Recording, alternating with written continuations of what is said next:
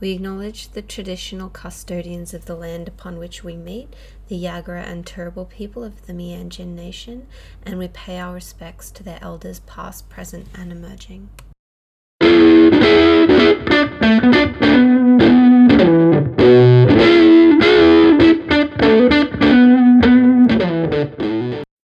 Welcome to Marvels, the podcast where we dissect, disembowel, and destroy Marvel's pop culture paragons through a queer feminist lens. I'm Lisa, and my twisted sister is Dana. Hello there, our luminous listeners. There is no denying that superheroes influence and inspire people from all communities, so we want to explore, as we have been exploring every week, what the representation is, if any, available to viewers from outside a straight male lens. Who better to explore this than your favourite discourse dykes? So what are we doing this episode, Dana? Okay, this episode, we are looking at The Avengers 2012. It's going to be a long episode. We have so much to say. Yeah, I think...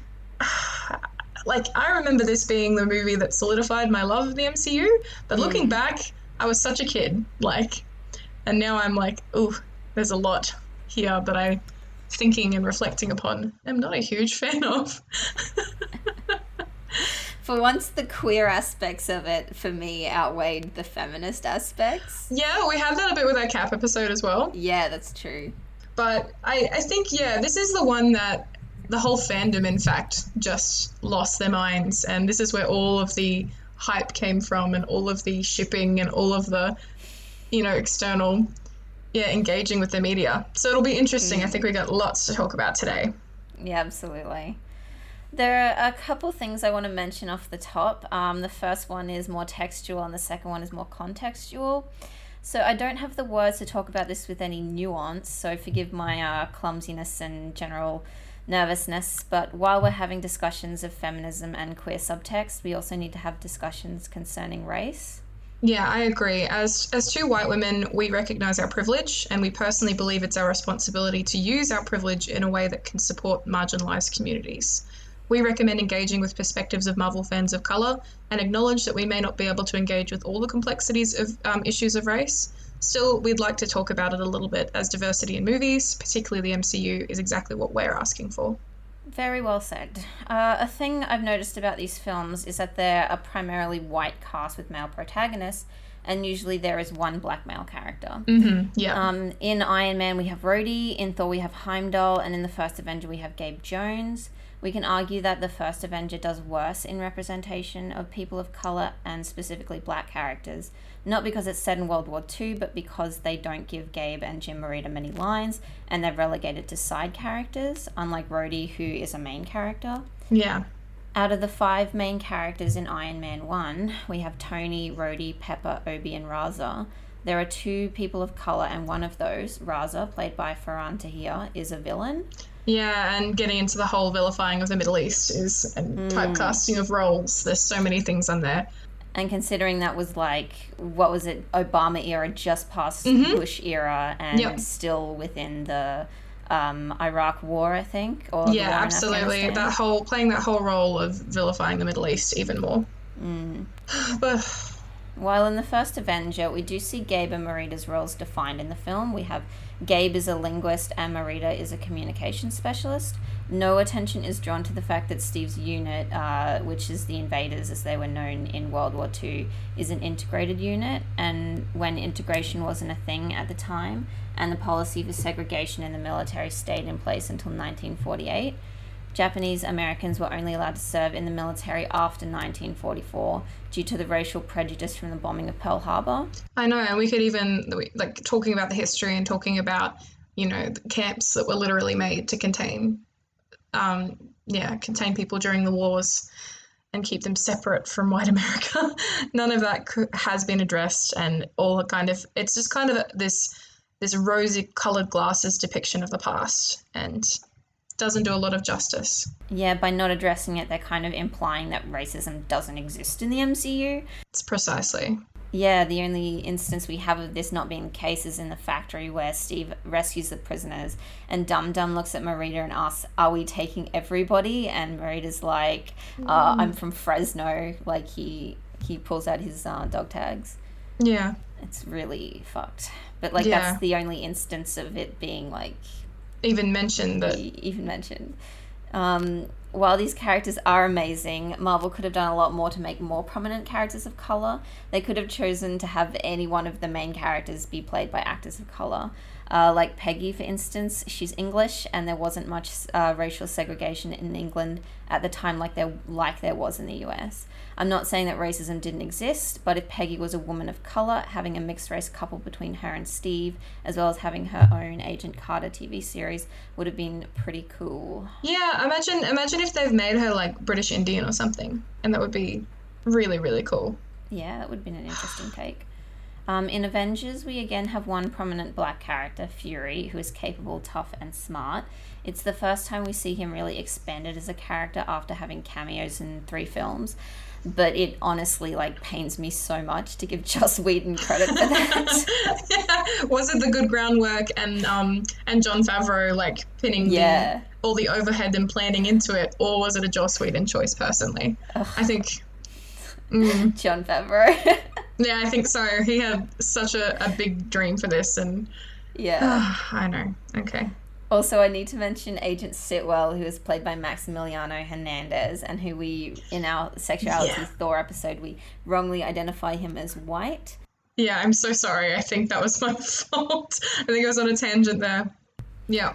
He gets next to no screen time in either Thor or Avengers, and then he is villainized and killed off in The Winter Soldier. Oh, tell me about it. And killed off, like, in a way that there's just no coming back for that. Like, apparently there was for Clark Gregg playing Coulson. Like, yeah. There's just no coming back from being thrown in front of a truck. No, there isn't. Unless they did something like they did with Zola, and they put his mind into a bank of computers. Let's... No. Yeah. So, just continuing on, there are no prominent characters of colour in Hulk, and the 2 women of colour we see in The Incredible Hulk are written out of the film or killed off. I think as well, like, there's a big women of colour problem in Marvel, and they only started addressing this. I think the first characters I can think of off the top of my head, we've got in Ant-Man and the Wasp, there's a villain again, who is Ghost, and I have to say she's quite well written, and we'll talk about her when we do that episode. She has problems. She has a lot of problems, and the fact that, again, like, we're finally getting a woman of colour, and she's a villain. Then we have Valkyrie, of course, in Thor 2, and she's excellent, and we'll talk about her in the Thor 2 episode. And I believe... Thor 3. Oh, yep, sorry, Ragnarok. Thor 3. Wow, I'm just forgetting the Dark World exists, which I think everyone collectively should decide to do as a group of people. And there was one more, I'm thinking Maria from Captain Marvel as well, and she takes that side character support role. Yes. But she is a large part of that movie. She is, and she is a huge part of Carol's connection to Earth, etc. Yeah. But the fact that all of those movies are, I believe, like late 2010s movies. Yeah, I think Ant-Man and the Wasp was like 2015. Oh, was that Ant-Man was 2000? Yeah. I think Ant-Man and the Wasp was definitely after Ragnarok. So 2018 for Ant-Man and the Wasp. Ragnarok was, I believe, 2017, my last year of uni.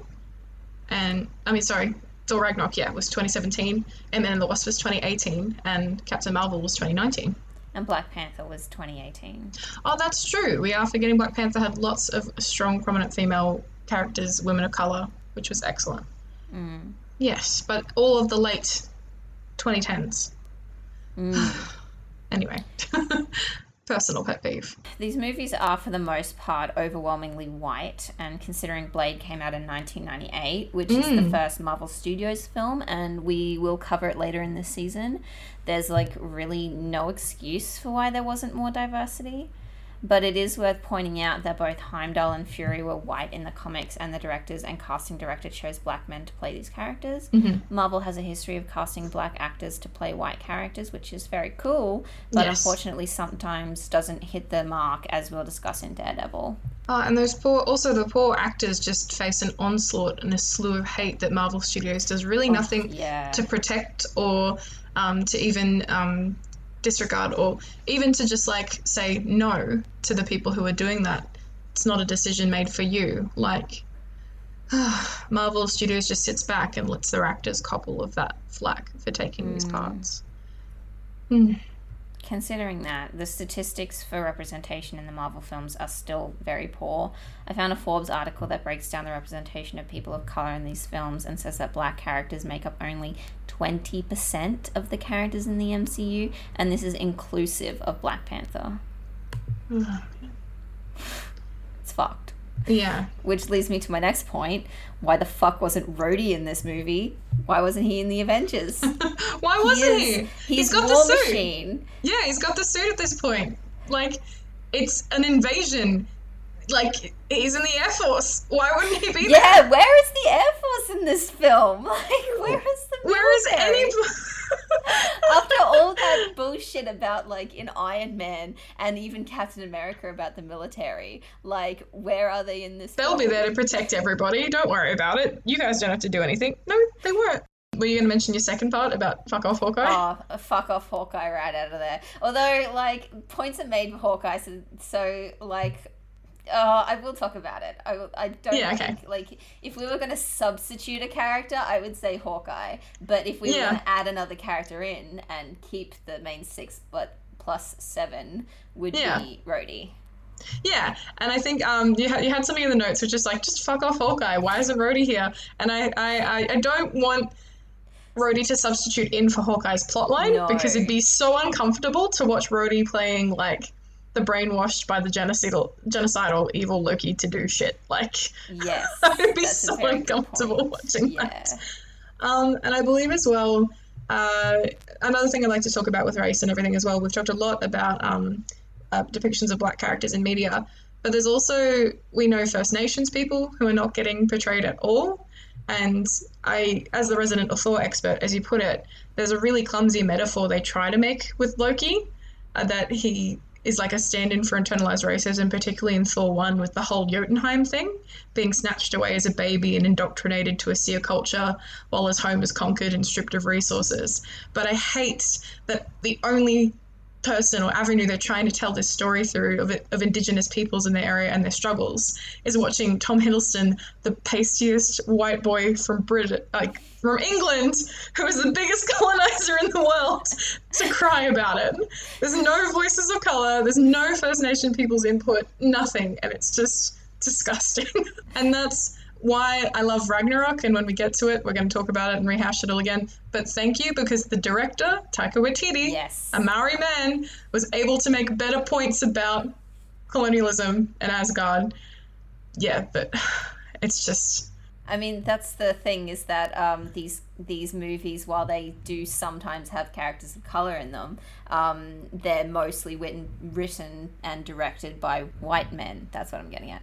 So that leads me on to my next point. We see a lot of movies, especially superhero movies, where white male and directors or auteurs basically get told to go wild and it turns into a mediocre shit show, but they get invited back again and again. Like, Joss Whedon went on to direct Age of Ultron and then worked on one of the DC Justice League movies, which was also a piece of shit. What happened there with the Justice League movie was Zack Snyder was directing it and they had a tragedy in the family, so they got Joss Whedon in to do the reshoots and finish it off. And he just wrecked it. The latest thing in Twitter that's been going crazy for all the DC fans is they're going to release a Snyder Cut, which is like, everyone's wanted this movie without Joss Whedon since it dropped in the cinemas. Which is... people have finally realised, I think. So when women and people of colour do a bad job, they're never heard from again, if they even get the same opportunities as white men. Mm-hmm. We see that in the MCU specifically, that Anna Boden was only allowed to direct Captain Marvel in collaboration with Ryan Fleck. Like, even though they are a filmmaking duo, Kevin Feige could have chosen a singular female director who would have done a fantastic job. And I have a list of them. Oh, yes. Do tell me, please. Yes. Mara Brock Akil, who produced Black Lightning, but she's a director in her own right. Nia DaCosta is directed Candyman, which was written by Jordan Peele and is coming out this year. Yes. Tina Gordon did Little. Victoria Mahoney did The Rise of Skywalker, which I haven't seen, but like, no? Okay, maybe not. Yeah, not that one. Okay. Well, Mary Harron, who did American Psycho, Lexi Alexander, who did Punisher Warzone, which is a Marvel movie. Like, those last two movies are like men adore them. Like, and they're made by a woman. Like, big brain here. Like, why do we never get them back? The same as The Matrix with the Wachowski sisters. Yes, exactly. That would be fantastic. Then we can get trans and female directors. I have my problems with the Wachowskis. Well, I know. I listened to your Sense8 episode on sexuality with Alex. Yes.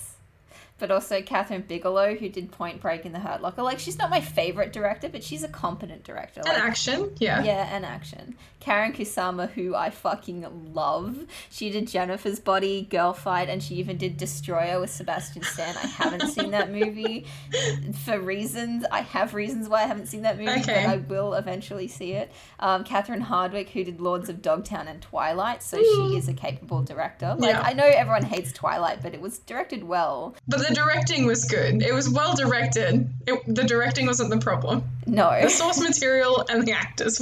And the cast. The cast and the script. Yeah. Garinda Chadha, who did Bend It Like Beckham. Oh my god, nostalgia right here. And Jennifer Kent, who did The Babadook and is an Australian director. Fuck yeah. Yeah. So Lexi Alexander was the first of two women to direct a Marvel movie with Punisher Warzone in 2008, and the second woman was Anna Boden in 2019, over a decade later. For comparison, I counted 16 DC films directed by women since 2007, but 14 of these are animated films. So Patty Jenkins was the first woman to direct a live-action DC film with Wonder Woman in 2017, and Kathy Yan was the second with Birds of Prey this year. So it's pretty bleak all around. And on that note, I wanted to note as well, Patty Jenkins was meant to be an MCU director. She was meant to be on Thor 2. She had it and everything, and she's raised with Natalie Portman, and it was all lined up. But then, like, two Game of Thrones directors, showed up, and they're like, ooh, that's the it thing right now. We can make it gritty, dark fantasy. So fuck you, Patty Jenkins, and come on in. And that's why, actually, Natalie Portman, which I'm sure we can discuss more, that's why she didn't return for so long. And she didn't return for any other cameos in any other films. She didn't return to Thor 3. And she's only just, I think, upon, meeting Taika Waititi and talking to the team again, said that she wants to be back for Love and Thunder.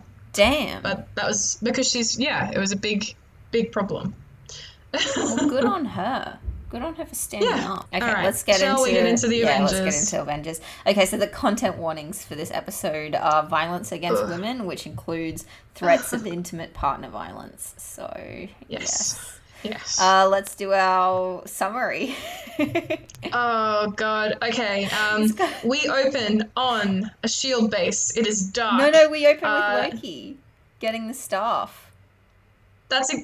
No, we don't. That's no way. Yeah, we do. No way. No, we start with Loki because when they're at the base, he appears. Yeah, okay. My bad. Okay, for context, guys, first time I ever watched this, which is what gets stuck in my head, is it was my birthday, and I was at a restaurant, and I had 2 carloads worth of friends, so we had to decide who was going to get to the cinema first. And so I was noble and honourable and let the first half go. And so I missed the first 10 minutes of this film the first time I watched it. And I think the first time I watched it is still burned into my head. So, sorry. Well, it's not a very good film no matter which time you watch it, so... No. Okay, so we start with Loki getting the staff, talking to one of these alien dudes who I don't know the name of, and who really cares. Chitauri, yeah. And... Who really cares? Dana chimes in. Me as a nerd. So he gets the staff, and then, as Dana says, we cut to the S.H.I.E.L.D. base. The S.H.I.E.L.D. base. And they're experimenting with the Tesseract, which has been pulled out of the ocean long ago by Howard Stark and has been in their storage facility, and they are trying to open a gateway, essentially. Oh, no, they're not trying to open the gateway. They're trying to harness the power, and in doing so, the Tesseract's misbehaving, as they put it. But that's because of Loki.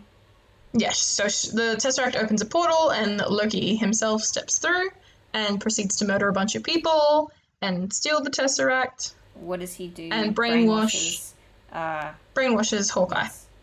And Selvig. And Selvig, yes. Selvig was implied strongly to already be brainwashed before this. Yeah, But that's true. in the Thor post credit, Oh, okay. Because one yeah. of my questions was why was Selvig possessed and he went like loopy banana pancakes, but when Hawkeye was possessed, nothing happened. No, I think it's implied that he's been possessed for longer. So if we remember, throw back to the Thor end credit scene, it has Selvig walking through the base of Fury, Fury showing him around, making him an Yes. employee of Shield, and then we have like Loki in a reflection being like, "Well, let's take a look." Yes, I Like, remember that. Yes. yeah, Okay, so You're- Loki blows up the shield base, yep. and then what happens is Fury decides to get the Avengers together. Um, I've forgotten everything that happens in this film. Okay, no. So he decides to get the Avengers together. We cut to, I believe, first Oh, it was Hulk. is no, not Hulk first because they got to get Natasha Oh, before they right. can get Hulk. I believe we cut to Natasha Yes. first, Oh, especially because Fury's like, oh my god, they've got Barton. So he calls Natasha, who's in the middle of an interrogation with some sleazy Russian dude, because they all are, according to every movie ever. And she beats the shit out of everyone there using her chair and her hair. and her pussy in face, red room thighs of death move. Please, that's how I want to go. So she beats the shit out of everyone, and she's like, "I'm still in the middle of my mission." And it goes, "No, I need you." He's got Barton, and so then it cuts to Hulk, and Bruce has been hiding out in, I believe, Calcutta. yes, Calcutta, and he's been acting as a doctor. He's been trying to find, I guess, his peace and deal with on the run as the Hulk all the time and not getting tracked by the military and Ross. And Natasha pays a child to trick him to come to a location. And there's a whole bunch of like shield agents outside with all of their tranks and bullets, I assume. And she convinces Hulk to join the cause. And then we cut to Captain America at the gym, all sweaty and beating up beating the shit out of a punching bag. Yes, and we get a bit of a montage of what happened to him, so we can see. He has PTSD, and that's why he's up late at night, not being able to sleep. So we get Fury come in and try and recruit him, and he's all like, "Nah, I've already been through a war and everything, and I'm just not." But then he gets convinced and joins the team. And then we've got Tony as well, who's just chilling with Pepper in Stark Tower. I think they've just turned on the lights to their new building, essentially, and are celebrating. There's some banter between them about the Stark Tower project only being like 12% of Pepper's child, and like 88% Tony's, because that's him with anything on screen time whenever a scene he's in. 88% screen time.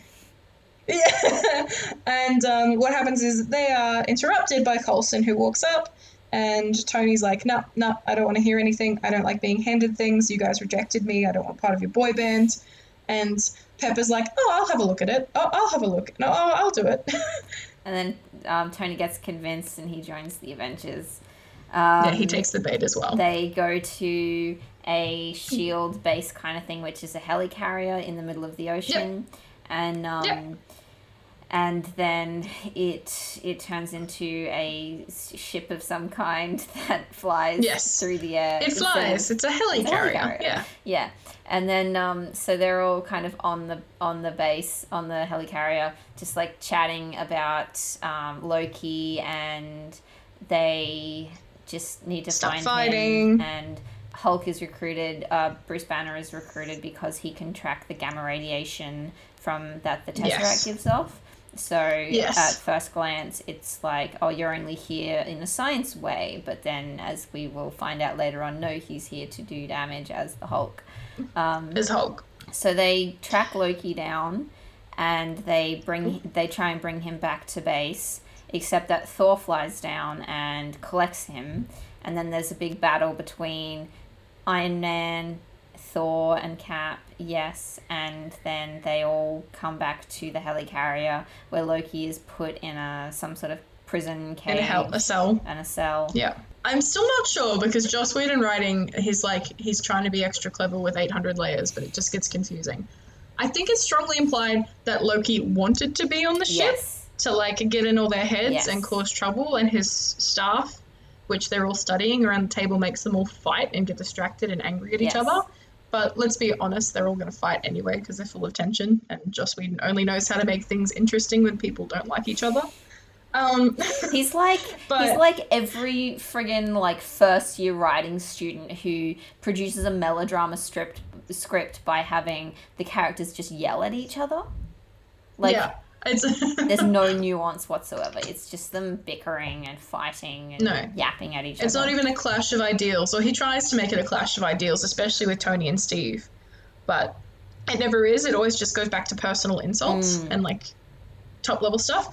But anyway, so they're all fighting, and Hawkeye, who is under Loki's control, is able to track him, I believe, or track the scepter. Yep. And comes to the helicarrier and like fucks everything up and deletes all their data and like absolutely wrecks shop. And along the way, lets Loki out. Loki goes and he kills Coulson, and he yeets Thor from this guy because Thor's tried to tackle him back in the cell and gone straight through him, and he locks Thor in the cell and drops it. Yeah, and that scene My boy. where Thor is like tumbling through the air in the cage, in the prison cell, is like the funniest thing in the movie.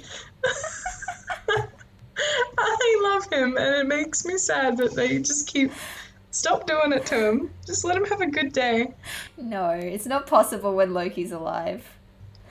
The Avengers are all scattered to the wind. Hulk rampaged in this time as well and got like, he just like Fell to Earth. yeeted himself, I think, into a plane, and then he fell to Earth as well. So they're all literally scattered to the wind, emotionally, mentally, and physically, and feel defeated. But then Coulson's death spurs Cap and Tony on to action, and they all meet up in New York to try, and Tony figures out that Loki wants flowers parade, a big ugly statue in the sky with built to the top, and he goes, "Oh, son of a bitch, he's building his shit on top of my tower." Ego, recognize ego. So they have this big boss battle in New York where I can't even know what they're called. I looked this name up. Chitauri. The Chitauri, but I looked the name up of those big whale things, and I can't remember what they're called. No Oh god, idea. what are they called? No, they're just the big Chitauri boys. Leviathan. Oh, Leviathan. Yes. Yeah, that makes sense. So, yes, Loki opens up a portal, and all of the Chitauri and the army come pouring through, and they're going to take over New York and then the world, I guess. And there's just massive battles all over the place, trying to contain civilian damage, trying to stop everything falling apart. The government, in all of their intelligent decision-making, try to nuke New York. And Iron Man grabs the nuke and goes through the portal while Natasha is trying to close it. He ends up falling back to Earth just as the portal closes. Hulk grabs him to stop him from dying and brings him, like, drops him back on the ground, and then roars to wake him up, and then everyone, like, finishes. That's the end of it. And there's this montage scene of, like, people talking about how, you know, Captain America saved them and the Avengers are so cool and that kind of stuff. And the post-credit scene for this one, I believe, was Thanos going, "Well, I guess I'll do it myself." Yes, it's Thanos. And the next one is when they're eating shawarma. Yes. Oh, my computer is making just so sitting much around. noise. If anyone can hear I that, can't hear that's a my thing. computer. Oh no, rest in peace. Rip. Okay, so that's our recap. God, I think we've had some good recaps that have been really enthusiastic, and this one has just been like, oh my god, let's get through this. Bad. I know, I loved this movie at the time, but every time I reflect, it just... Anyway.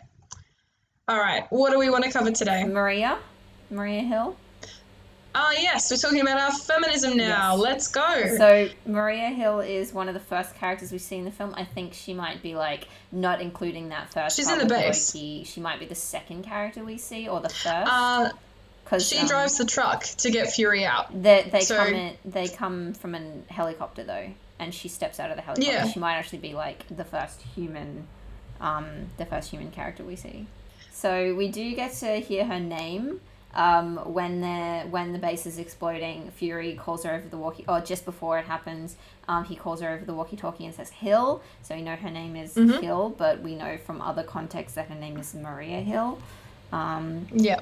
And she, again, like we talked about this in our, I think Iron Man 2 episode, is that she fills the stern and responsible stereotype that Yes. that Pepper fills. She kind of like has no sense of humor. She's almost a robot, like hard worker, and which they improve on, thank God, in Cap 2. Yeah, that was good. She's great. So I think she just has very like baseline stern and responsible. I think it's a big nod as well, to be fair, to her comic book counterpart, because Maria Hill in the comics, like I was absolutely excited when her character was first introduced, because I'm like, oh cool, maybe when they do Civil War in a few years, she's going to be that acting director of S.H.I.E.L.D. who's just like absolutely like she's the one who mans the hunt for all of the superheroes because Fury's missing, and she and Tony are pretty much the pro-registration. So I thought they were building up to that. They were going to show that she's so sick of superheroes causing all this damage and killing people in their duties, but they never did anything with because they destroyed S.H.I.E.L.D. in Cap 2. Exactly. Like they literally destroyed S.H.I.E.L.D. altogether. They just took everything that was the original Civil War storyline in the comics that made it so special. And because they weren't even planning on having Civil War. Like, they were going to go do Serpent Society. And then Feige came in, swinging his dick around. So we don't really learn anything about Maria. We don't even learn her first name in the film. But she shows allegiance to Fury and she listens to him. She answers to him all throughout the film, and she tries to take out Hawkeye and Loki at the beginning, and then she kind of like sticks with Fury and, you know, uses her handguns to take people out, I guess. I don't really know what she does after that. She's not really in it that much.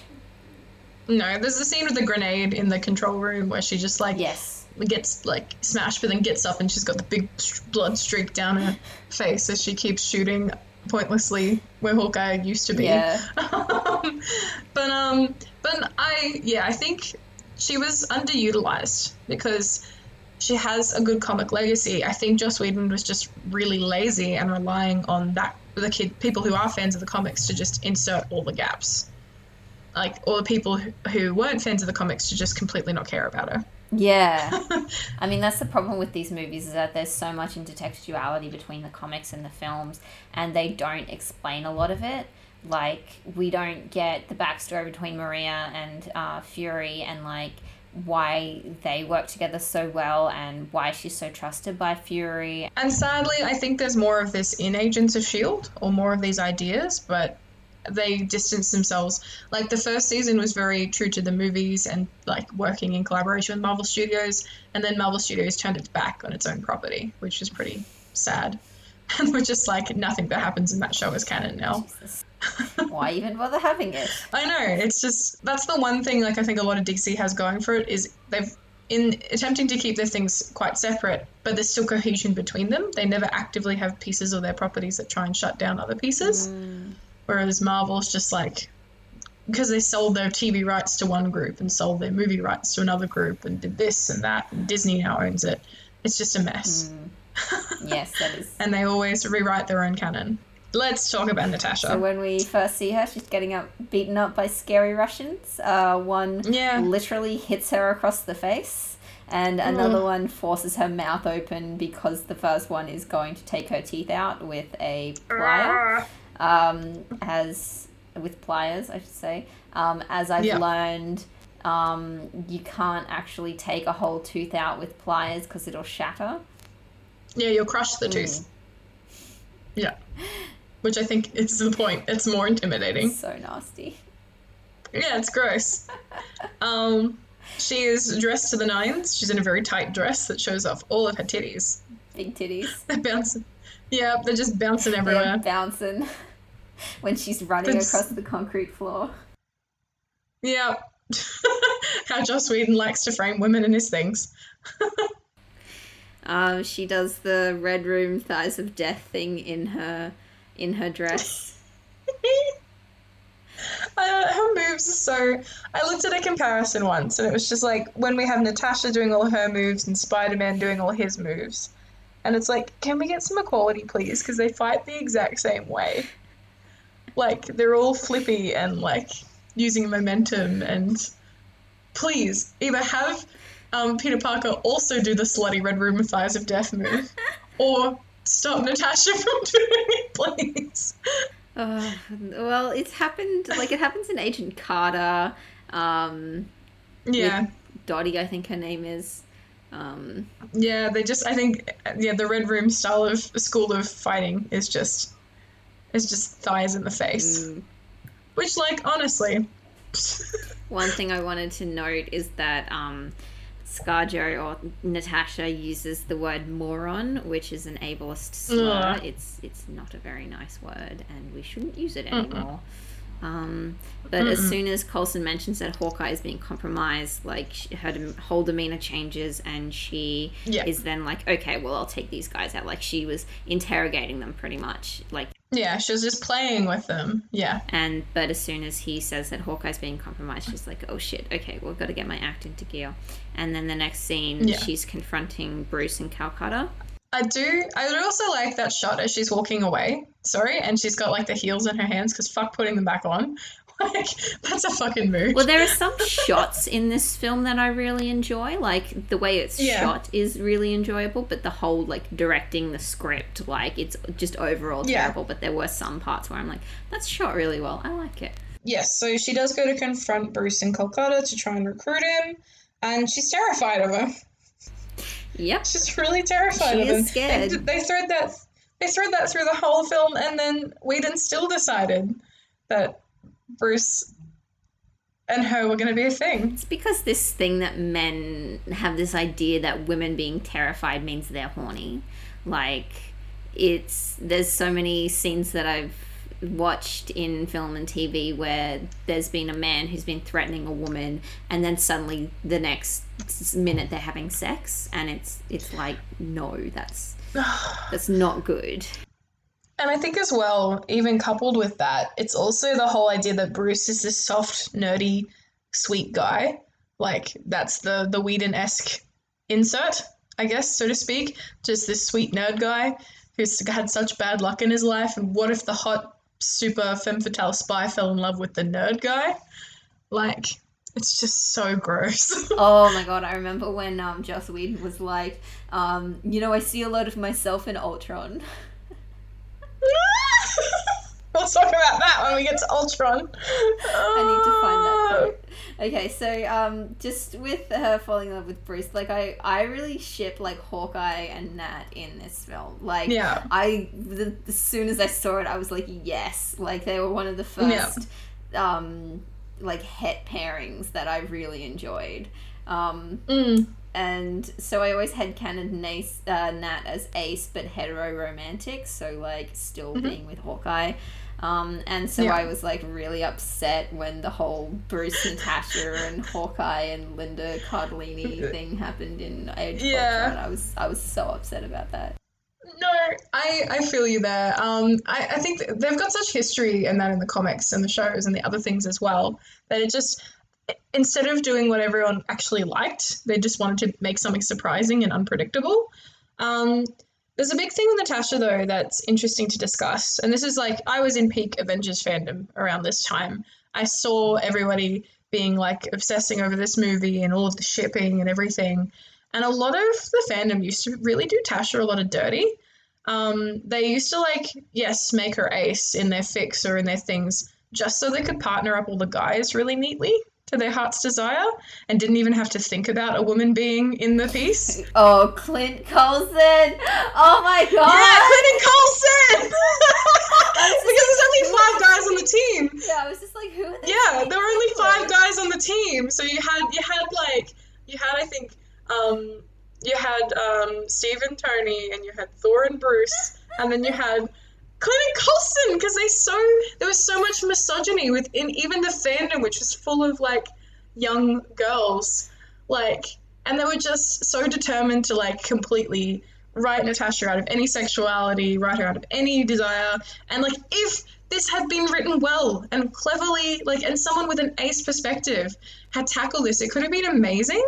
And I want to talk about this because I remember, especially in the later movies, and especially, I know we're going to get there and talk about it, but with her dying and basically that being a declaration of love for Clint, I had a friend who came out of it and was like, you know what was actually really important to her? She's ace. She was like, their relationship to me, she was really delighted that it wasn't a romantic or a sexual one, because she was like, it reminded me of my queer platonic partner.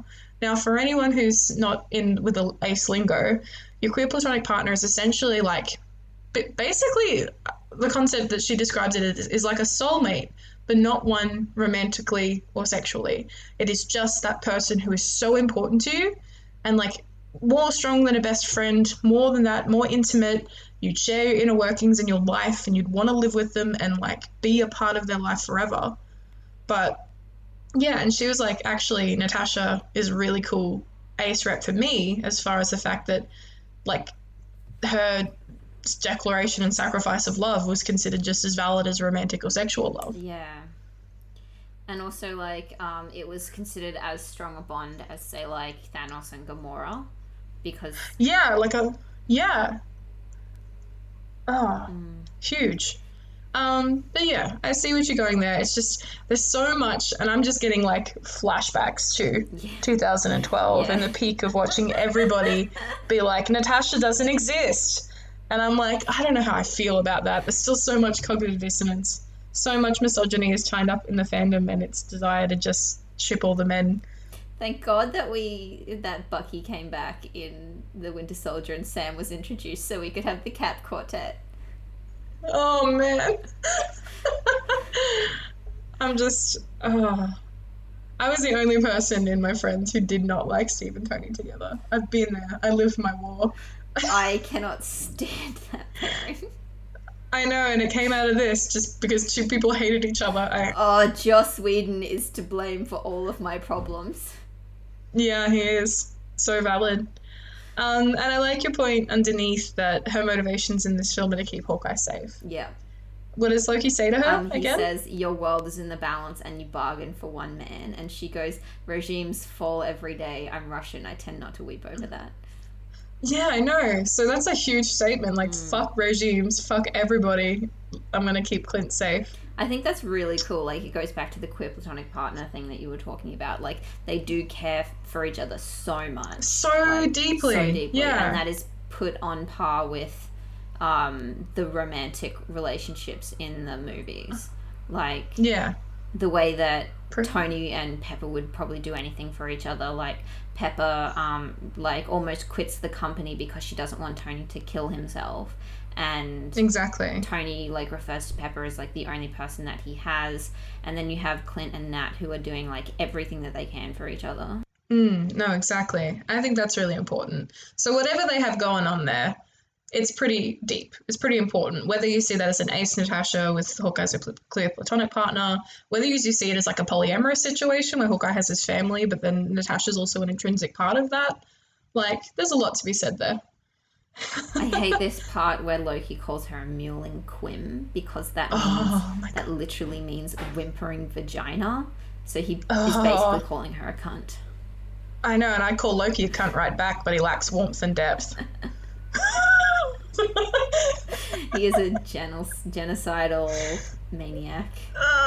Yeah, lacking warmth and depth, all right. Fuck you, Loki. A warm light for all mankind. No, he's just such a dick in this movie. And I hate that, as well as, so there's, several things that came out of this that always knocked me, which was people ignoring Natasha just to talk about the dudes. It was Steve and Tony shipped together, and it was everybody fucking adoring Loki after this. The three things, the three pillars of Dana's curse for the next 5 years came out of this movie. Okay, so I said when we were doing our Thor episode, I said that that I ended up liking Loki. I liked Loki in the first Thor movie enough because I got it. I'm like, weird leap, still murder, but I get it. You've been indoctrinated your entire life, and your world is just, and the world is like turned on its head right now. But like, yeah, in this movie, just hate him. Yeah, It's he's just the worst. the worst. He's written really badly because Joss Whedon doesn't know how to write any character except for Tony. But Yes. with Nat, though, we do learn about her past and her allegiance to Hawkeye. So, like, we do learn more about her in this movie, and it's coming from her as well. She's willingly giving up this information. So, Yeah. we learn more about her in this film than we do. What else was she in? Iron Man 2. We didn't learn anything about her in that film except that she's a S.H.I.E.L.D. agent. Yeah. So, we do learn more about her. Which is good. I think they are building upon her character slowly by slowly, even though she isn't like, she's part of the main ensemble, but does get less screen time than a lot of them. But she does have a discernible arc. Like, she goes from being this spy who's, in the shadows, and she goes to, like Dana was saying in a different episode, I can't remember which one, she goes from being a spy to being, like, one of the most recognizable people in the world. Yeah, and, like, how do you even keep being a spy when your face is literally all over the world? Like, you have to be a frontline hero at that point. Which is interesting because in The Winter Soldier, she's like, I have to, like, make up some new covers. I have to go underground again. And it's like, how? Yeah, she has a really amazing skill set in this movie, but it's just, like, so underutilized. So underutilized. They just have her shooting lots of things at the end. Oh, I guess she gets the moment as well when she just leaps onto the back of the flying scooter thing. That's and awesome. it's like, her arm would be completely ripped off. yeah, right. But whatever. Cool tag team, like, moves with Cap. Yeah, that was awesome. That's important to me. But she also closes the portal with the staff. She does. So she plays a pretty important role. Like, Hawkeye's role in this film is basically nothing. Yeah, he's just there to be lackey. Because Loki can't do this without an ally who knows the inside and outside of S.H.I.E.L.D. Yeah. So, but, like, all he does in the boss battle is just, like, shoot a couple Chitauri. Who else have we got in this film? No, we're still talking about Natasha. I still have so much to discuss with Natasha. Are we? Yeah. Is there still anything to yes, say? I have more things to say. Okay, what?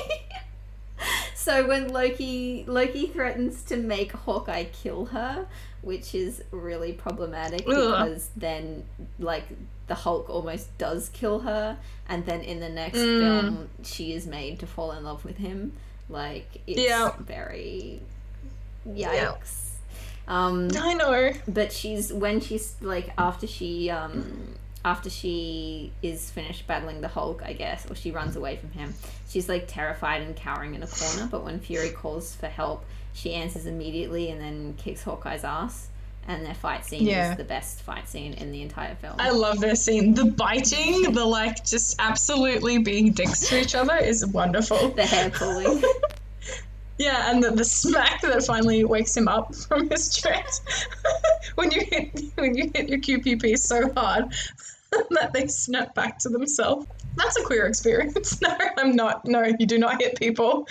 Don't hit people. Waking people up from brainwashing is just gentle, like, put them in a nice bath. So yeah, she does have a definable arc. She goes from She gets emotionally compromised and chooses to put her spy past behind her to save the world. Which is, I think she, and it's very Whedon-esque. Like, he can write one female character okay. It's never perfect, and it's always got many problematic elements with who she ends up partnered with, etc. But it's like Buffy for its time in the 90s was pretty solid. But it's just that Whedon's never kind of gone beyond that very surface level feminism. And even in shows like Firefly, etc., it's like, yes, there's all these strong, competent, kick-ass women, but they are victimized by the men in their lives, or they are, insulted to their face all the time and called cunts or called, like, sluts, like in Firefly. Inara is a great example, bitches, etc., because he feels like that's the biggest problem that women have to face, is what they're called. And he's just never grows up, does he? He never gets past that, and he never actually bothers to learn from all these fantastic women he's worked with in the past. Like, he never examines his own biases. Yeah. That's the problem. What do you think it would have been like What do you think it would have been like if we got Emily Blunt playing Oh, I would have Black Widow? loved to see Emily Blunt. She would have been so jacked. I know. It would have been really good. I haven't seen her in a lot of stuff, but I think I saw her in Edge of Tomorrow, and she had like massive guns in that movie. It was fantastic. Yeah. And she's also in that movie, The Silence or something. A Quiet Place. I haven't seen that Yes. because it's a scary movie, and I don't do scary movies. No. I'm gonna watch it with my housemate at some point very, very soon because he's deaf. So Cool. is very excited to watch it Cool. because I think it's got a main character who is, and yes. Beautiful. Okay, let's Yes. talk about Pepper. Pepper, she's just in this to have a cameo and be Tony's girlfriend. Yeah. She's only in it for 5 minutes. At the start, a little bit of comic relief with Coulson and Tony, like she's the kind of like mediator between their little huffiness at each other. But that line, that and 12% line, I'll have that 12% of the credit. because the whole thing is like a discussion. It's like a veiled discussion about children as well in the future, which I think is very telling of Tony. Okay. It's like because it's their baby, like they refer to the tower as their baby, and etc. And so 12% of my own baby, like etc. And that's I think a big comment on the Starks and their rigid, weird family masculinity and their whole legacy idea. Anyway, we could read into that, but I don't care enough about Tony to want to read into that much more. No. Do you want to mention his stripper heels? I do wanna, so you wrote a beautiful note here. Do you want to tell me what you found was really cute about I this thought scene? it was really cute that Gwyneth Paltrow was not wearing shoes. I thought it was cute that she was walking Yeah. around in bare feet. I don't know why. I just thought that was nice.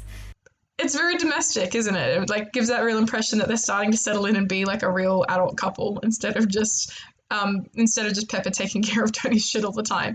But I also think this is actually because Gwyneth Paltrow is as tall as a giraffe and Robert Downey Jr. is short. He's my height. He's like 5'7", and so every scene he's in this movie, he always has to wear these little stripper heels. And they're so tall. They're chunky, don't get me wrong, so they're not quite like the stiletto whatever, but they're so tall. He's wearing like taller boots than I wear when I go on a night on the town. It's fantastic, but because, yeah, they're trying to make Tony look tough and big compared to, like, Chris Evans and Chris Hemsworth. So I'm gonna put him in these heels. I love it. It's my favorite thing in the world. So we just, every time you look at an Iron Man movie and all the guys want to complain or whatever, just be like, yep, Robert Downey Jr. is wearing heels. So don't complain about your tall queens. It reminds me of in the end of, I think it's Thor 2, yeah, it would have been Thor 2, where Jane and Thor reunite again, and she has to run up a ramp to kiss him because she's so tiny. She's like 5 foot tall. She's so little, and they need to They do call that. it a kiss ramp. The kiss ramp. No, it's so funny. It's very good. Oh man. So Gwyneth Paltrow was one of the, like, we fucking hate Gwyneth Paltrow. Goop, fuck off. Like, but she did do this thing with a couple other influencers and celebrities where she did the Share the Mic Now campaign, where white celebrities gave their platforms to black women. She gave her Instagram to Latham Thomas, who is an entrepreneur and founder of the maternity service Mama Glow. But as Dana pointed out, maybe this is just the biggest swindle ever. Yeah. Maybe she only made Goop because the only people who can afford Goop are like the richest white people in the world. And like, so maybe she just made Goop to con people out of their money for shitty products and then give it to these organizations. Maybe she's secretly a good guy and she's happy copping the flack so long as no one ever cottons on to the fact evil. She is an evil human being. I'm sorry, I'm kidding. I'm just trying to look for a light here. Like, it's all well and good to do some good things here and there, and I'm glad she did participate in those discussions to give platforms, but like, why Goop? Why like these weird vagina eggs? Why like why is she like this? Vagina candles. She's just like a hippie mum but on steroids. And just, I don't know. Do you want to talk about Jane? I'd love to talk about Jane. Because what did you notice about Jane in this film? that she's only mentioned. That they talk about how she's taken to a safe location after Selvig is possessed. Yes. So Thor asks if she's okay, blah, blah, blah. And the excuse for her not being on set for this was Natalie Portman was pregnant.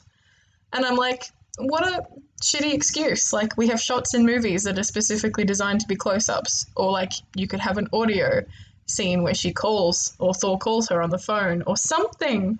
Scarlett Johansson was pregnant throughout the entire filming of Age of Ultron.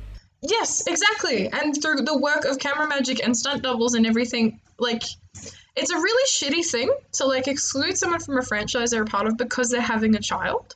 Like, it's not hard to frame a shot. And another, something that Joss Whedon directly worked on, as well as Age of Ultron. Gal Gadot in the reshoots for Justice League was forced to do so many reshoots in her metal swimsuit while she was pregnant. Like, what? Why couldn't something have worked here to just, I don't know, have Jane and Thor on the phone talking, or just a quick, cameo? Because I don't know. Like in Thor 2, we find out that Darcy says that, he disappeared for 2 years and didn't come back, and they could have had a scene between them in this, and like Thor expressing, he misses Jane and he wants to be there, he just can't right now. Like, that would have been something to, like, as opposed to Jane just completely mooning over him for 2 years with nothing. Yeah, but even if they didn't want to keep if they wanted to keep that he didn't even talk to her, like when he popped down in New York or whatever the thing is, they could have just had a shot of her, like, getting off a plane. And, the last time S.H.I.E.L.D. goons rocked up to talk to her, all her shit got taken. And, like we could have had a shot of a S.H.I.E.L.D. guy trying to, like, escort her, like, and not giving her enough information. She, like, punches him in the face. Just something. Like, I would have loved that. As like she's trying to run away and they're like, Miss Foster, we're trying to get you on a plane to a safe location. Don't trust him. And it's especially telling because, like, Loki's back. He's the big bad guy. And we didn't mention this in our Thor 1, I think, and I completely forgot, and we should have brought it up. In the culminating fight scene between Thor and Loki threatens to go down and pay Jane a little visit. In a real creepy way. Like, yeah, it's implied that he's threatening to go and be like, oh, that woman changed you, did she? Well, maybe I should go and visit. Like, ugh. Gross. So Jane there should have been a little bit of something here. Like, anyway. But Joss Whedon doesn't care about any characters except for Tony. No. Including Thor, and extending to Thor's love interests, etc. So with the queerness aspect, I pretty much, like, put down every character because I see almost every male character as queer. Ah, yes. 2012 Avengers, here I come again. Okay. Except for Clint. I didn't bother putting down Clint because I just don't care about him. Nah, that's fair.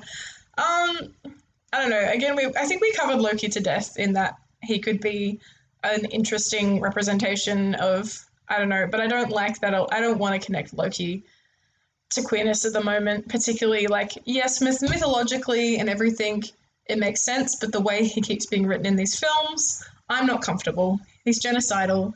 He's atrocious.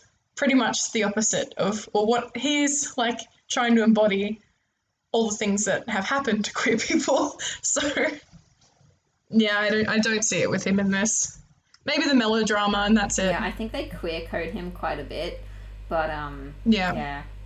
But then again, he's a villain, so of course they're queer coding him. He's very camp, in the same way that, like, Disney villains are very camp, like Loki is too. So I put down Nick Fury, and I have reasons for this because, and we'll go into them more in The Winter Soldier, but, like, I see Nick Fury as a queer character. Not necessarily like they were trying to make him a queer character or they were queer coding him in any way, but, like, I see Nick as a queer character. Just that whole ass leather ensemble, he's a leather daddy. Well, I don't agree with leather, but, like, he looks good. Yeah, so he's one of the first characters we see and has the most authority in the film, but like, I love him so much. And Sam Jackson's gravitas is just incredible. Yeah, Sam Jackson's fantastic. think he was the best choice ever for Fury. Yeah, absolutely. There's no one else I would ever pick for this role. He has some really great lines in it. Like, I love the part where he's like, "Is the sun rising? Then put it on the left." But at the same time, like, no one trusts him, and he basically tricks them all into, like, coming on board. Like, he tricks Hulk into, like, he tricks Bruce into being a part of the Avengers. Once he's there, he's the boy band manager. Yeah. He's the boy band manager. He's just gets them all in the way that he needs them to be at the right time. But he also tricks them into beginning the third act where he's like, he has the Coulson's cards, and he's like, you know, blah blah blah, they needed a push or whatever. Blah. Like, yeah. So, but he also defies the order from the Security Council to bomb Manhattan, even though they still do it anyway. And also, this one part that I fucking loved, he takes out a plane with a bazooka like a boss bitch. Do we want to move on to Bruce? Okay. Yeah, let's talk about Bruce a little bit, especially linking to queerness. Yeah, love Ruffalo's performance, love him. It's great. He's so soft. He's lovely. I think I used to call him Fluffalo, especially after this movie where he's got his hair. Yeah. So, I lost it. I lost her, folks. So great. I love it. Yeah. He's very sweet. I think he's the best Hulk we've got yet. Yeah, and I think I'm happy we ended up with him. Yeah. So he just wants to do his work, but he's manipulated by Loki into losing control. Yes. And he's doing so well. He's indestructible. He literally falls from the sky and he survives. Yeah. And well, that's the whole point of Hulk, is that he literally... Oh, do we want to talk about the line that he talks about? Oh, yeah. Might put a trigger warning in the notes. Yep, in the description. Absolutely. Because I found that a powerful... I remember sitting in that theater, and I don't know... I was a very depressed 17-year-old. And I remember sitting there, and when he's like, I put a bullet in my head, but the Hulk spit it out, I was just like, holy shit. Like, imagine having that level of self-loathing and trying to, like, and still not being able to. Like, oh my God, this poor tortured scientist. I have a lot of feelings. I really like Bruce, actually. I think he's very underrated in the MCU. And I think a lot of his, like, we talked about this in the Hulk and the Incredible Hulk episodes, but a lot of his backstory and his characterization can be seen as queer subtext. And, like, that part that Dana was just talking about, how wanting to kill himself can be a common experience with queer people. It can be an allegory for feeling like you're never going to be who you need to be, or, you know, that there's this big dark part of you that's unchangeable, and, you know, how do you live with that?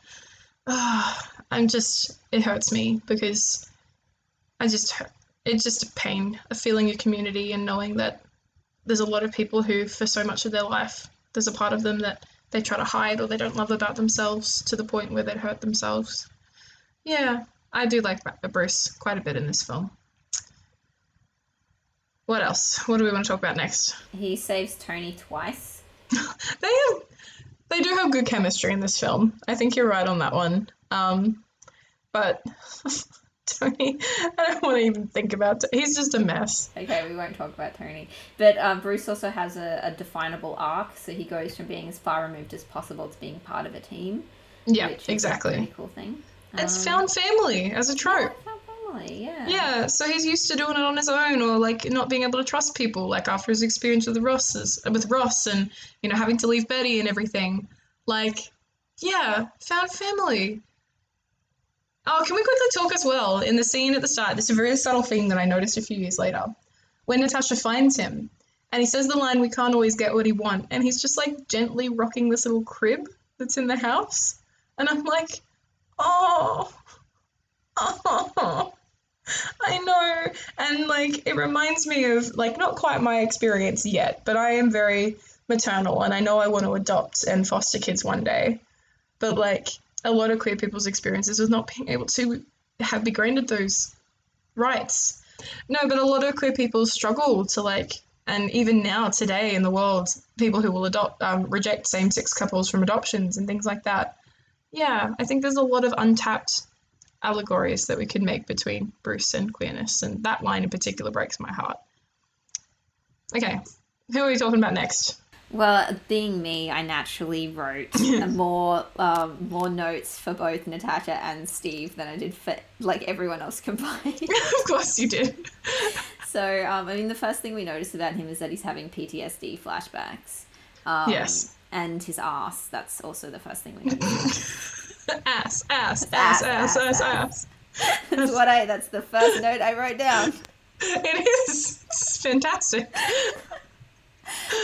He also, when Fury mentions that Howard fished the Tesseract out of the ocean when he was looking for you, I was like, is Steve, this is the first time that Steve's hearing about this? Because he just, like, immediately shuts down and is like, you should have left it in the ocean. Oh. And he just, like, leaves straight away. Yeah, and I thought that was like...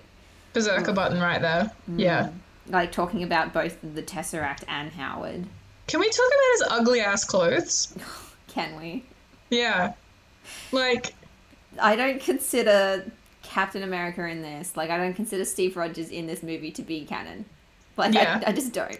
There are some parts of this movie that I accept and some parts that I like, a few parts that I like, but I do not accept or like how Steve is portrayed in this film, like, at all, in any way. It's just, he's dressed like a grandpa. Like, grandpa fashion isn't just like, okay, you were born in the whatever, like, the 1910s, so you wear these clothes. No, it's like literally the clothes that are comfortable as you physically age. Does Whedon really think that young men in the 40s dress like that? He obviously didn't watch the movie. No, like, I have a photo of my grandpa who was born in 1914, like 4 years before Steve Rogers, and he's wearing a leather jacket. Well, Steve actually does wear a leather jacket in this. He is wearing a leather jacket. But he's wearing like an ugly brown one, and then it's the weird, like, it's literally what my grandpa wore when he was, like, in his 80s. Like, and I know that the point is that Steve would have been in his, like, 90s or 100s, but he's a young man. He hasn't been... young men still know what clothes look good.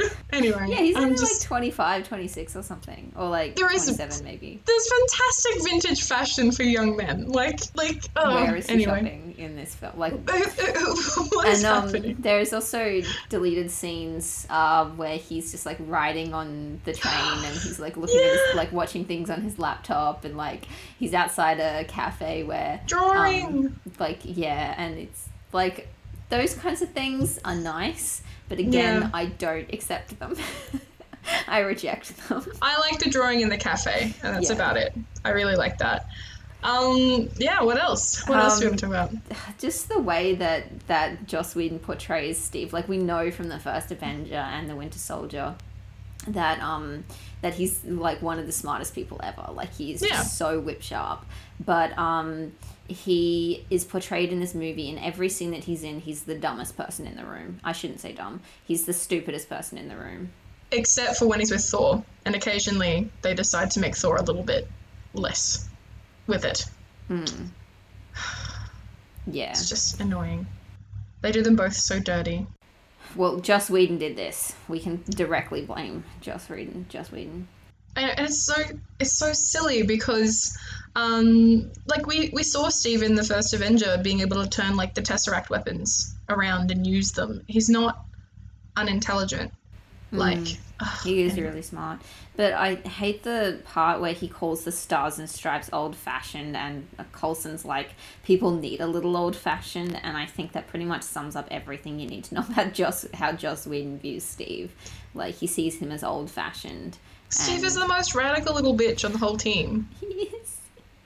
He's an alt-right agitator. Yeah, he's so anti-government. He, like, punches Hitler in the face, like...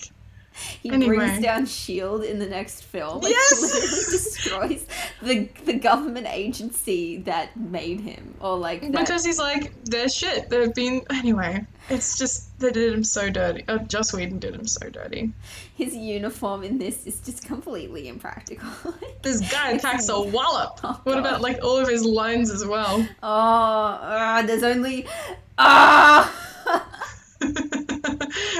Okay, my notes for this word by word are, in quotes, this guy packs a wallop. I hate Joss Whedon so fucking much. In quotes, we need a plan of attack. When? In quotes, there's only one God man, and I'm pretty sure he doesn't dress like that. And my note is Joss Whedon is number 1 on my hit list. Like, you've just seen a guy summon lightning, and you're like, no. I mean, like, I'm glad that he jumps out of the plane because that is a true Steve Rogers move. But, like, I know, but it's just ridiculous. this guy packs a wallop. Wallop. It sounds like a radio play. He's just, what has he done with Steve? It could be said as well, and I don't think Joss is this clever, so I'm not giving it to him, but, like, maybe Steve is so weirdly out of character because he's having, like, massive PTSD. Because... No, I don't buy it. No, like, I know. He never talked like that when he was in the 40s. I know, Whedon's not that clever. Like, but then, like, that's the thing. Cap has no sense of identity when he wakes up in the future. So maybe he's just playing the role that other people want him to be. Yeah, I don't Which know. is this old-fashioned, like, whatever. He's like, they don't know the real me, and no one alive does. So... Oh my god! Sorry. Ouch!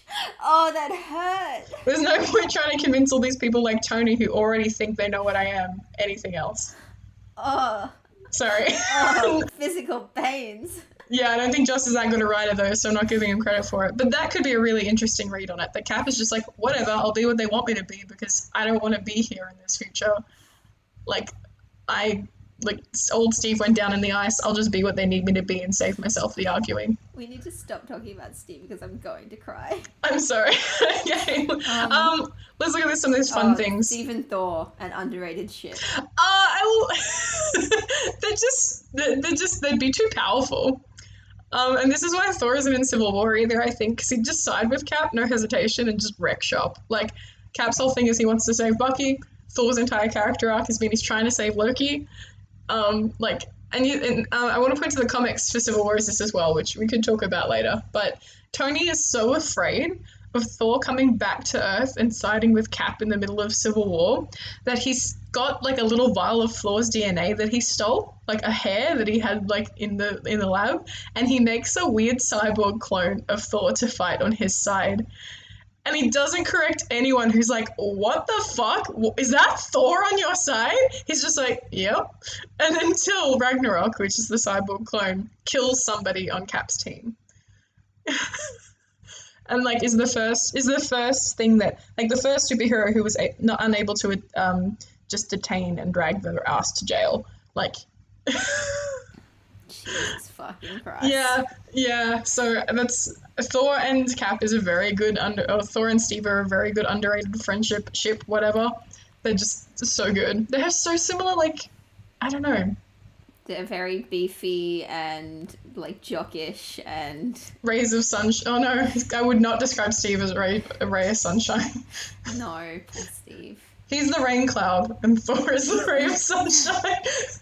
Well, Steve is happy during the war. Is he? Yeah, he is. He, like, gets to punch Nazis and kill a bunch of people and, like, prove how cool he is and, like... That's the thing. He's happy during the war, and then now he's in the future. And now he's so miserable. And the enemy is no longer Hitler. It's, like, everyone. Himself. No. Oh, no. Okay, let's have a look. Where's Thor? Shut up, Joss Whedon. He's so badly written as well. Do I look to be in a gaming mood? Do I look to be in a gaming mood? Shakespeare in the Park. It's like, you just wrote Thor with such shitty dialogue so you could have that line for Tony that you dreamed up like 3 years ago. Hate him. Hate Joss Whedon. Thor still cares about Loki to his own detriment. So much so. Oh. Just terribly written dialogue is my main point, I guess. I wrote it twice. Yeah. Thor is terrible. A sweet man. He's very sweet in this as well. He's just, I think he's used for a lot of comic relief, the technology comic relief the same way that Cap is, and also which is stupid, which is silly, because, like, Asgardians are from a more technologically advanced society, and I guess that's fair. If I gave a Year 7 student in my class a VHS tape and a VHS player and was like, use this, they'd be like, what the fuck? Oh, have you seen that video of Gen, what are they, Gen Zs using a rotary phone? It's a lot. Do you know how to use a rotary phone? I do, yeah. You gotta like spin it around, let it go back, spin it around, let it go back. Yeah. I do. Cool. But that's that. So I guess that's the only reason Thor would be technologically bad. And yeah, he just makes him so silly in this. Just, Anyway. So is this a movie we would recommend? I just... For Natasha, I would say sort of, sometimes, a little bit. You have to watch it, I think, just for the team forming. And at least watch it so you can be aware that, because at the time, this was peak cinema. Everyone adored it. Everyone loved it. It did everything that people wanted it to. So, like, at least we can recognize, wow, our benchmark was really that low. And I think as well to see where the characters go from here and see how they improve, to see Cap in this versus him in Winter Soldier, to see Thor in this versus Ragnarok, to see, like, them develop and keep growing. I think this is a good benchmark and a touchstone to be like, oh, Whedon wasn't as hot shit as he thought he was. That's my take on it. Yeah. Okay. For Natasha, a little bit, like, some parts of her characterization I enjoyed, like her talking about, like, her relationship with Hawkeye and her backstory and that kind of thing. But, like, overall, no, I would not recommend this movie. Like, no. If we were going to remake it today, what would we do to improve it? Everything. Actually care about all the characters, give Tony less screen time so he can develop the others, consistent writing between the first film and this. So many things. More women, give Hill her first name. That would be good. I think Maria Hill deserves the first name. Have this with the original Avengers lineup, which includes Ant-Man and Wasp. Hawkeye and Natasha weren't even in it at the start. Anyway. I have a lot of recommendations. That's okay. You can voice them. This is the podcast to do that. I know. No, it's all good. I've spent enough time and energy on this film. It exists in 2012 in a very specific pocket of my mind, and I'm pretty done with it. Yeah. Just one thing I wanted to mention towards the end. So as of right now, the protests are still happening. It's fantastic to see, like, the outpouring of support for the Black Lives Matter movement across the world. I listen to a lot of podcasts more than I read books, and a lot of people are recommending books at the moment. But I wanted to recommend some podcasts that I listen to that are made by or hosted by Black people. So Fake Doctors, Real Friends, which is the Scrubs podcast, is hosted by Donald and Zach, and it's like one of the funniest things I've ever listened to. It's so fucking good. Pretty for an Aboriginal is hosted by Nakia Louie and Miranda Tapsell, who are two First Nations people from Australia. So it's actually a really good podcast. The Women of Marvel podcast has got a few different hosts. The Brown Vegan podcast with Monique Kosh, and she has a bunch of different guests on there, and they just talk about being vegan and all their entrepreneurship and everything. Ear Hustle is a really good one. It's from a guy in prison. And like, I don't really know how to describe it. It's pretty cool. It just talks about them being in prison. Keep It by Ira, Nerdificent by Iffy and Danny, and Girl on Guy by Aisha Tyler. I'd like to throw a shout out in here too as well. Yeah. The whole podcast itself is hosted by a white woman, Maeve Marston, but there are episodes written and performed by Indigenous Australians, queer stories. So if anyone wants to go and have a look, there's like 170 or so episodes. If you can scroll through, you can see certain creators will have a little description of what they're talking about, who they are, and there's lots of great stories from queer Indigenous people. Yeah. So on our Twitter, we've been linking to different petitions, resources, and organizations where you can like sign and donate and learn more about how you can support the Black Lives Matter movement. So you can find them there at Marvel's Pod. Even though this won't air until like August or September, it's still important to support the Black Lives Matter movement.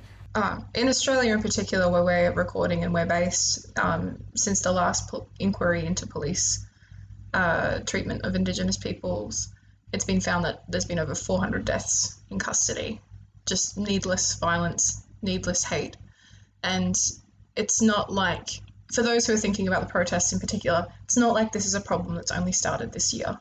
There's a long and intense history, and we need to do what we can to support marginalised communities in these times. And every time, and in the future. Absolutely. We can't stop just because it stops trending. Exactly. So I don't really know how to end this podcast, but like, take care of yourselves and take care of each other, and do not talk to cops. Do not talk to cops. Demand you see a lawyer. Next week we're watching Hulk. Yes. Take care, everybody, and try and stay marvelous.